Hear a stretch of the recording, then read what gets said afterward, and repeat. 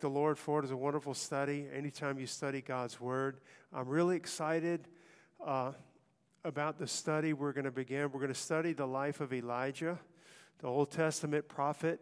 And as we study his life, we're going to be focusing a lot in 1 Kings, chapter 16, 17, and 18, primarily in those chapters. But we're going to study his whole life. If you remember a while back, I can't even remember how long, we did a study on the life of Moses. And it was so wonderful. You can't study the life of a biblical figure without really spending times in certain books of the Bible, of course. And so we're not just departing from the Bible. We're going to focus on the life of Elijah, but we're going to be all in the Scriptures and learn from his life what I believe God would have us to in this study. But I want to say this, that there's nothing that the church needs more today than a spiritual power to overcome, a spiritual power to live the life that God's called us to, a power to walk in victory, a power to walk as the head and not the tail. And God desires for his people to have that.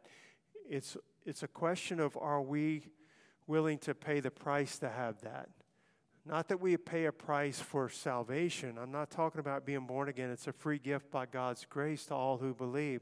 But are we willing to pay the price to walk in the fullness of all that the Lord has for us, to surrender things to God, to fast and to pray and to seek the Lord in such a way that he can use us as a vessel of honor? Because there is a price to that. There's a cost that we pay to be used in those ways and to know the Lord in that way. You can't pick a figure from the Bible. If we pick Moses and we studied his life, there was a lot of lonely times in Moses' life where it seemed like him and the Lord and everybody was against him more than once. There's a lot of times there's a price that's to be paid. Again, not for your salvation. This is not at all talking about that. Jesus paid the price on Calvary for our redemption. But in order to really walk in the fullness of what God has for us, there are sacrifices that have to be made. And everybody's not willing to make those sacrifices, but everybody can. Everybody can have the spiritual power of an Elijah. You know, when the Lord called Elijah home, you know, he's one of the few that didn't taste death physically on this earth. He was caught up in this chariot of fire where God scooped him up basically and brought him to heaven. We're going to talk about all those things as we study. But Elisha, who is his understudy and his servant, who now was going to be the prophet. Elijah's gone. God's always got a man. He's always got that person waiting in the wings to be used. And he picks up the mantle of Elijah and says, "Where's the God of Elijah?" And I know sometimes we may think that. I've had conversations with people. I've wondered sometimes before myself, saying, I read these amazing things in the Bible, these amazing miracles like in the Gospels, everywhere Jesus went, and they carried right on into the book of Acts with the apostles and Philip and Stephen and others. And we look in the Old Testament, we see these amazing miracles, and we'll say, where's that God? Where's the God of Elijah? Right? He's still here. Amen? And I think that's one of the things that God wants us to learn from this study. He's here. He's near. He's looking for someone that's willing to be shut in with him. He's looking for someone that's willing to forgo all for him and desire nothing else but him. And again, we're not purchasing our salvation. We're not earning our salvation. But we can sacrifice, and we are to sacrifice things in this life in order to have the fullness of what God has for us. And Elijah's life, to me, stands as an example of that. And so we're going to follow examples. God's given us godly examples. Christ is the example, so we're always following Jesus, but he's given us godly examples that we can look at and see their lives. And Elijah is one of those. So I want you to turn with me in your Bibles, and we're going to read a little passage from 1 Kings chapter 16. We're going to spend a lot of time, and about 3 chapters in 1 Kings, and we'll look at other scriptures as well. But I want us to look at just a background. We've all heard of Elijah, and then there was Elisha, and what was the spiritual climate in Israel in his day? What was going on to where God raised him up for this purpose? So look at 1 Kings chapter 16, verse 29. We'll start there. 1 Kings 16, 29.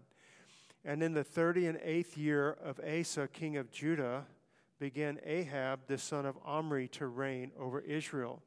And Ahab the son of Omri reigned over Israel in Samaria 22 years. And Ahab the son of Omri did evil in the sight of the Lord above all that were before him. And it came to pass, as it had been a light thing for him to walk in the sins of Jeroboam the son of Nebat, that he took to wife Jezebel, the daughter of Ethbaal, king of the Zidonians, and went and served Baal and worshipped him. And he reared up an altar for Baal in the house of Baal, which he had built in Samaria. And Ahab made a grove. And Ahab did more to provoke the Lord God of Israel to anger than all the kings of Israel that were before him. This is the climate. This is the moral climate. And this is where God raised this man up. And so let's read just the first verse of the next chapter. So that's the picture. That's what's going on in Israel at this time, okay? And chapter 17, verse 1, And Elijah the Tishbite, who was of the inhabitants of Gilead, said unto Ahab, As the Lord God of Israel liveth, before whom I stand, there shall not be dew nor rain these years, but according to my word. And there's something very significant. You know, I was always taught in grammar and in English class going through high school and so forth, you never start a sentence with and, right? You don't start a sentence with and. But chapter 17, verse 1 starts a sentence with and Elijah. So all this was going on in Israel. It's almost like God saying, but hold on, there's Elijah, okay? There's Elijah on the scene. And so this story of this history of what's going on in Israel, what's the climate? There's idolatry, okay, at the highest level. It's always important who's in charge. When you have godly leadership, a lot of times the people will follow. And even if they don't, it's set up for a godly pattern and a godly government and so forth. Here at the highest level of God's chosen people, Israel, they're Baal worshipers, and they're setting up temples to Baal and groves and so forth. And so idolatry is the favorite religion of the land among these 10 tribes of Israel. And so you might think, you know, here's Ahab the king and Jezebel the queen, and they are setting the tone. More than setting the tone for the nation. And we might think, or the people there might think, we know that there's no hope. There's no hope for Jehovah to be worshiped the way he should. It's gone too far. There's no hope to reel it back in and reverse it, okay, to where Jehovah gets the glory that he should. And I would think that most people living in that time probably thought that. In other words, there's 850 prophets of Baal that are supported by the queen. They're actually funded by the queen. It's the chosen religion of the land. They're tearing down the altars of God, and they're in their place where the altars of God were, they're rearing up altars to Baal. And at the highest level, and then it trickles on down, and these 850 prophets of Baal that are dispersed throughout all of Israel, and they're people, it might have been the consensus of the average person there that there's no way to get it back. There's no way to get it back to a worship of Jehovah. Probably Ahab thought that. Probably Jezebel thought that. Probably the 850 false prophets of Baal thought that. Maybe even the followers of Jehovah that were hiding out. They had to hide out because the climate of persecution was so strong. But there's one important thing that they forgot, and I think we forget it sometimes too. You know what we forget? We forget God. We forget God. We leave him out of the equation, and we ought not do that. We ought not leave the Lord out of the equation. God has something to say about it, doesn't he? Jehovah has something to say about it. Jesus Christ has something to say about it. And when men have done their worst, and when they've finished all that they can do, it's time for God to begin. And we'll see many, many times in history, that's what he waits for. He waits for men to do their worst. You say, God, why didn't you cut this off and nip it in the bud? Why did you let it get to the point where the king and the queen had instituted Baal worship across the country, were literally killing the prophets of the Lord? They killed them. Why did he let it get that far? When men have done their worst, God can, with one blow, reverse it. We ought never forget that. And I always say this, it's not a question of numbers. Not a question who's lined up with Baal and Ahab and Jezebel and how many are lined up with Jehovah. It's not a question. It's not an equal equation. It doesn't matter. There's Elijah covered in animal skins, basically, and he lived as a rough, tough person out there off the land. There's Elijah who stood before the Lord, and there's Jehovah. And it's about to turn around. Amen? It's about to turn around. And so God waits till men have done their worst, and then he steps up, and he steps onto the scene. Things are not out of control. Things are not out of his control. Things have not gone too far. God is still God, and God can step in whenever he chooses. And for whatever reason he allows things to go so far, it's up to him, and he allows things to go so far, maybe to show his might. He allowed things to get worse for Israel. They not only went down to Egypt, they were slaves for 400 years, and at the last little bitter end before he brought them out, things got worse and worse and worse. They were told to make the same number of bricks, but we're not going to give you straw anymore. I mean, it's just got worse to the bitter end, and then one night he brought them out. One night, him and his man Moses that he chose to use, and that was it. He didn't need an army. God brought him out in one night, the whole nation of people after 400 years of slavery. And so we need to remember that. But just to give a quick history, most of you know it, but it's good to to get a good picture as we're going to go into this study. The kingdom was bad. Things were bad enough already because the kingdom was split. It shouldn't have really been split. God allowed it to happen because of sin and so forth. But it split the kingdom of Israel in Solomon's day. When he died, the kingdom split to a northern and southern kingdom. The northern kingdom would have been the 10 tribes, and in the southern kingdom would have been Judah. And Judah was the one that basically Judah stayed more true to the Lord. Their kings were more godly as a whole. And the northern kingdom was first,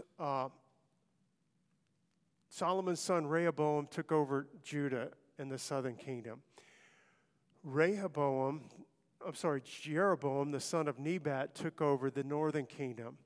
Now, Jeroboam was horrible. He was horrible. To me, it was like an example of some of the presidents we've had in the last 20 years. It's almost like we got the worst of the worst, and we put them in the highest office in the land. Just their character, their morals, everything. We wanted that. And we took the worst of the worst, and we set them up in the White House. And everybody does homage to them, basically, because they're in this position of authority. Jeroboam was like that. And Jeroboam wanted to keep the kingdom. He didn't care about the King of Kings and the Lord of Lords. He was a lot like Saul in the sense that he wanted to keep his people obedient and under his allegiance, okay? So what did he do? He was concerned that if I just let the people go worship at the temple down there in Jerusalem, I'll lose them. Their hearts are turned back to the Lord. They'll turn back to the southern kingdom, and they'll just stay there. Or maybe they'll overthrow and topple my government.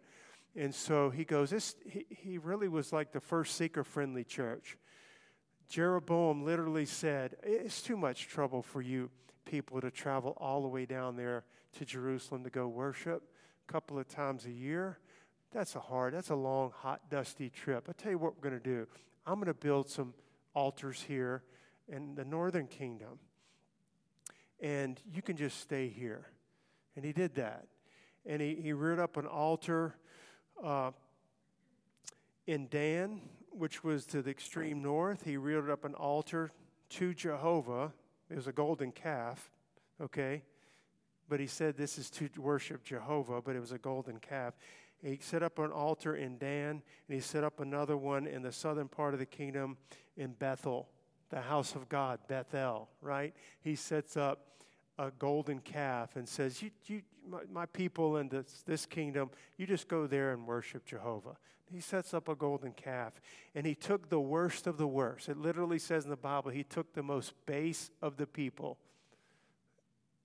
immoral, the lowest of the low, and he put them as the priest for his kingdom. It's just quite a picture. This is where Elijah lives. He lived in that kingdom. He lived in Samaria, which is the capital of that of the kingdom of Israel at that time, not Judah, but Israel. And so the Bible says of Jeroboam over and over. You'll read this in the Bible, especially in the Old Testament. You'll read this, Jeroboam, the son of Nebat, who made Israel to sin. You'll read that little phrase over and over. Jeroboam, the son of Nebat, who made Israel to sin. He led the way, okay? He led the way. And so this is what's going on. And so what's happening in the southern kingdom? What's happening in Judah, the line of the tribe of Judah? Jesus Christ would come out of that lineage eventually, and so would on down the line, and David. But he says he did more to provoke the Lord God of Israel to anger than all the kings of Israel that were before him. So David was certainly before this, but I'm saying Jesus would come through this line eventually. Ahab did more to provoke the Lord God of Israel to anger than all the kings of Israel that were before him. So you've read through the Bible, you've read through the Old Testament, these accounts of Ahab, just to show his character. Besides the Baal worship and so forth, and Ahab was the kind of person, he looked out his palace window one day, twiddling his thumbs and didn't have a lot to do. He says, that's a beautiful vineyard over there. I would like that for myself. But it wasn't his. It was Naboth's vineyard. He goes over and says, Naboth, I really like your vineyard. Can I have it? I'll buy it from you. And Naboth said, no, this is my inheritance. This is of the Lord. This is my family's vineyard. And he went home, and Ahab went home and just pouted like a 4-year-old that couldn't get an ice cream cone or something. He would just pouted. And so Jezebel comes in and says, why are you so downcast? He says, I really wanted Naboth's vineyard over there, and he won't give it to me. And Jezebel says, you just sit tight. I'll take care of that. And he stands by, and Jezebel goes out, and she gets some base, wicked people and says, go trump up some false accusations against Naboth. Say that he blasphemed the Lord. And then we'll bring him in and we'll have him killed. And that's what she did. Just had him murdered. No big deal. You know, make up some accusations, got some false witnesses. They bring him in. Naboth did this. They killed him. And she goes, now go take your possession, Ahab. It's yours. Go get it. That's the type of thing that's going on here in addition to the Baal worship, okay, just to show you the climate.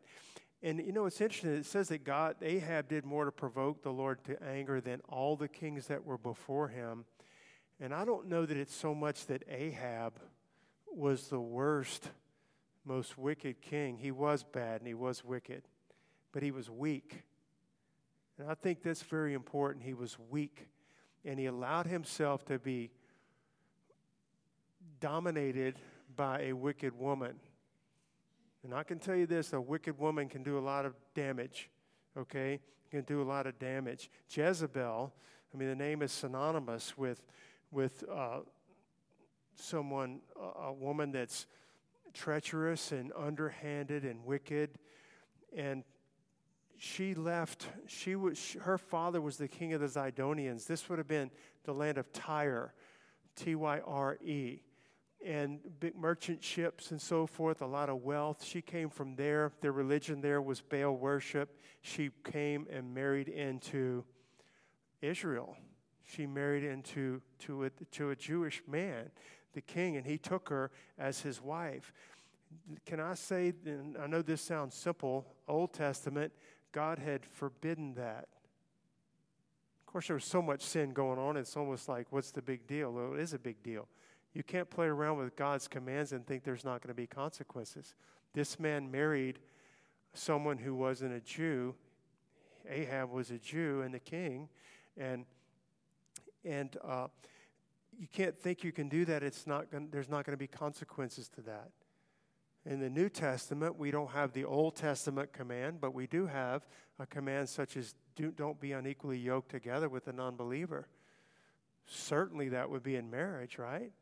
That's the biggest yoking you can have on this planet with another human being, to not be unequally yoked together with someone and think, I can get away with it. It's going to be okay for me. It's not going to be okay for you. Don't do it. Don't do it. God says not to do it. And so Ahab did it, and this was more of a Jewish law that he broke, an Old Testament covenant law, but he broke it nonetheless. And so she institutes this Baal worship, which was very cruel and it was very wicked.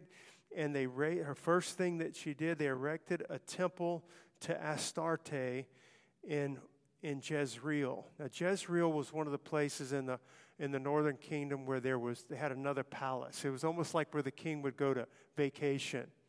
And in that place, they raised up a temple to one of the Baal gods, Astarte. And then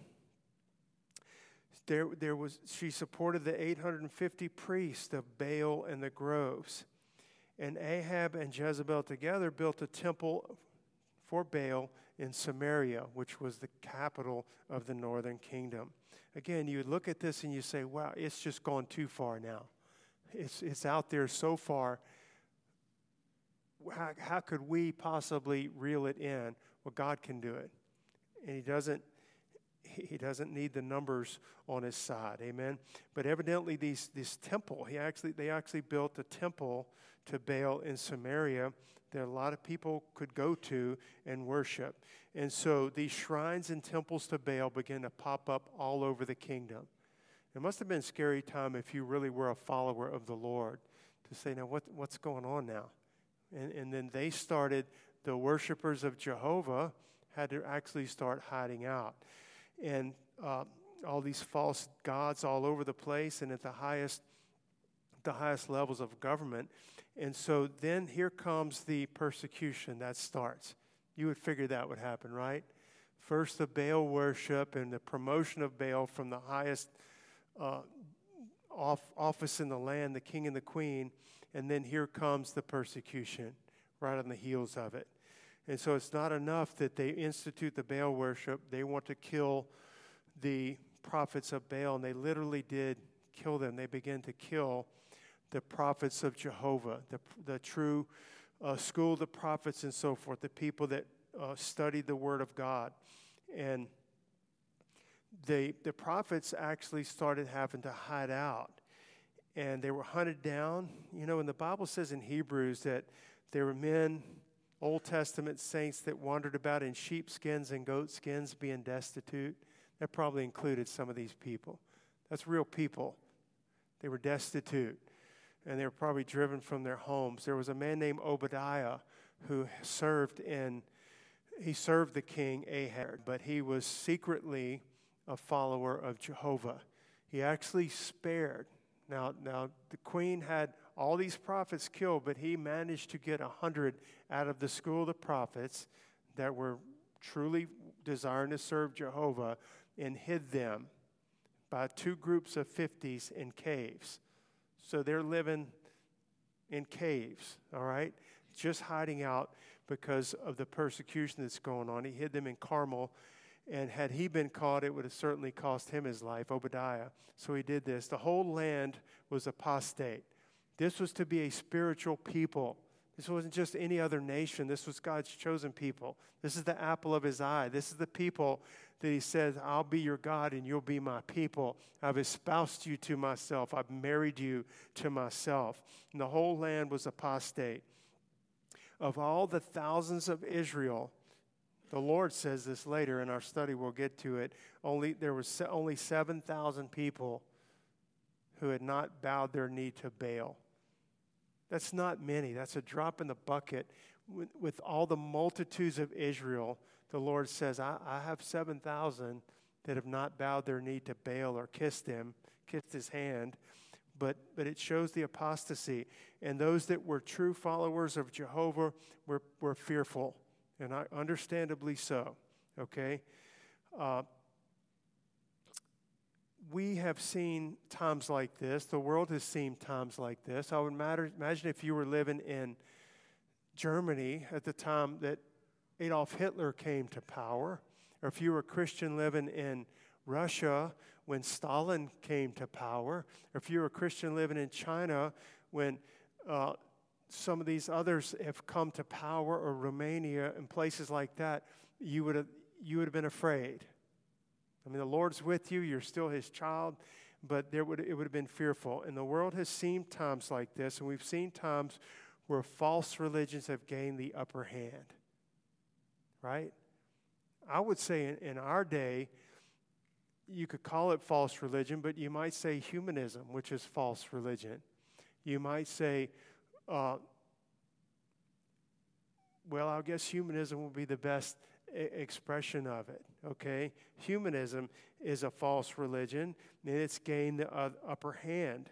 And when wicked people come to power, and people that are given over to the spirit of Antichrist, and they're supernaturally empowered, not by the Lord, but by the spirit of Antichrist, we've seen it. But I'll say this, God is never at a loss. And I think we forget that at times. And his timetable is not what our timetable is. God is never at a loss. I just want to read this from the book I'm studying. It says, the land may be overrun with sin. The lamps of witness may seem all but extinguished. The whole force of the popular current may run counter to his truth. And the plot may threaten to be within a hair's breadth of entire success. In other words, sometimes when I've looked at what's going on in our world, and I don't follow all the big conspiracy stuff, I believe it, for most of it, okay? I believe there's an Antichrist who God says is going to gain control of this world for a time, okay, a short time.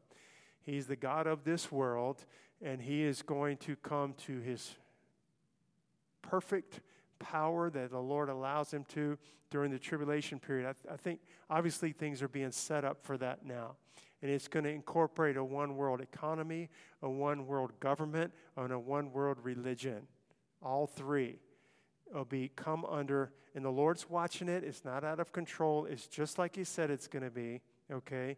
And when things are at their darkest, there's going to come one riding a white horse whose name is Faithful and True, and in righteousness he doth judge and make war, and the saints of God are going to be following with him, and nobody's going to stop him. He doesn't even need us to follow him back from heaven, but we get the privilege of riding behind him to come back, and he's going to take care of it. It's going to play out like he says.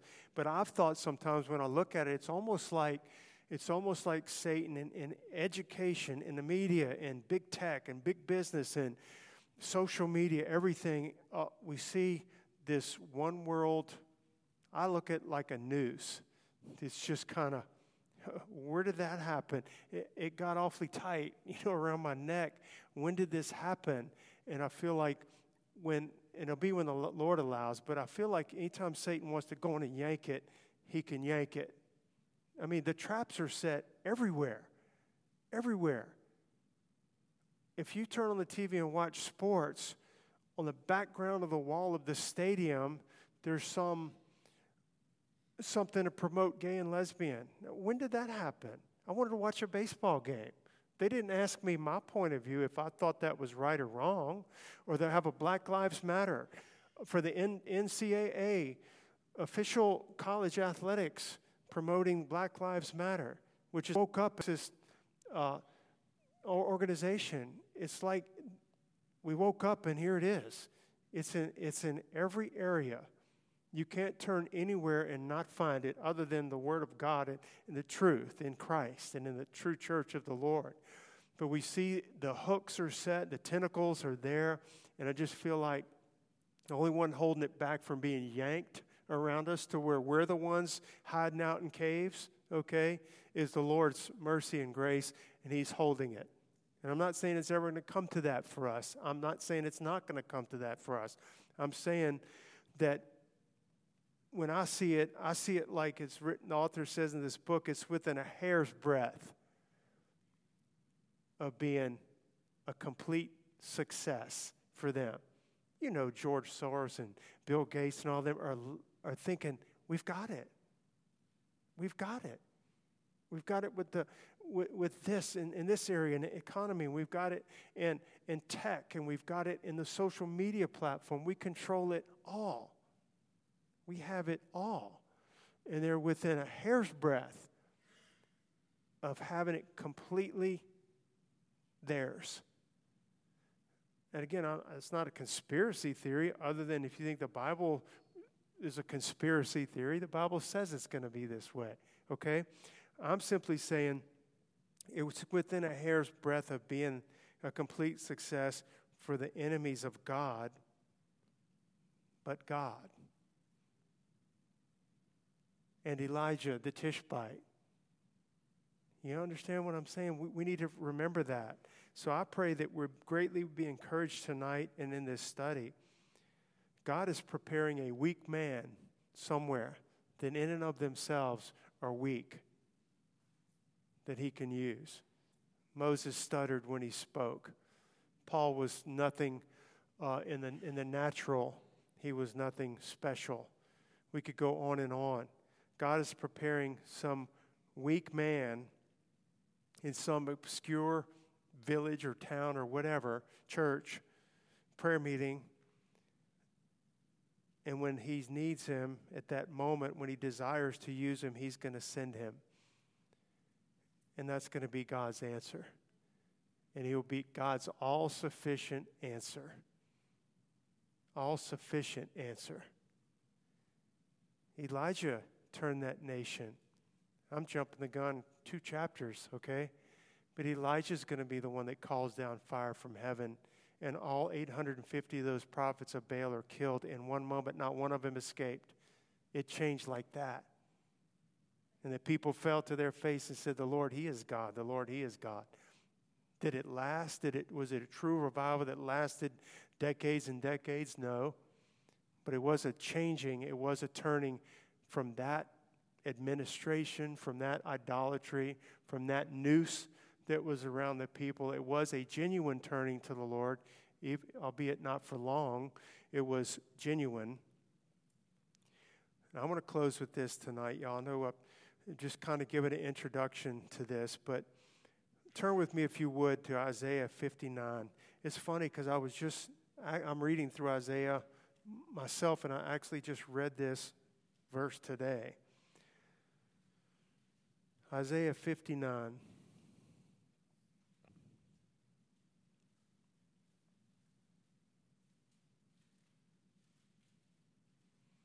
Let's read 18 and 19.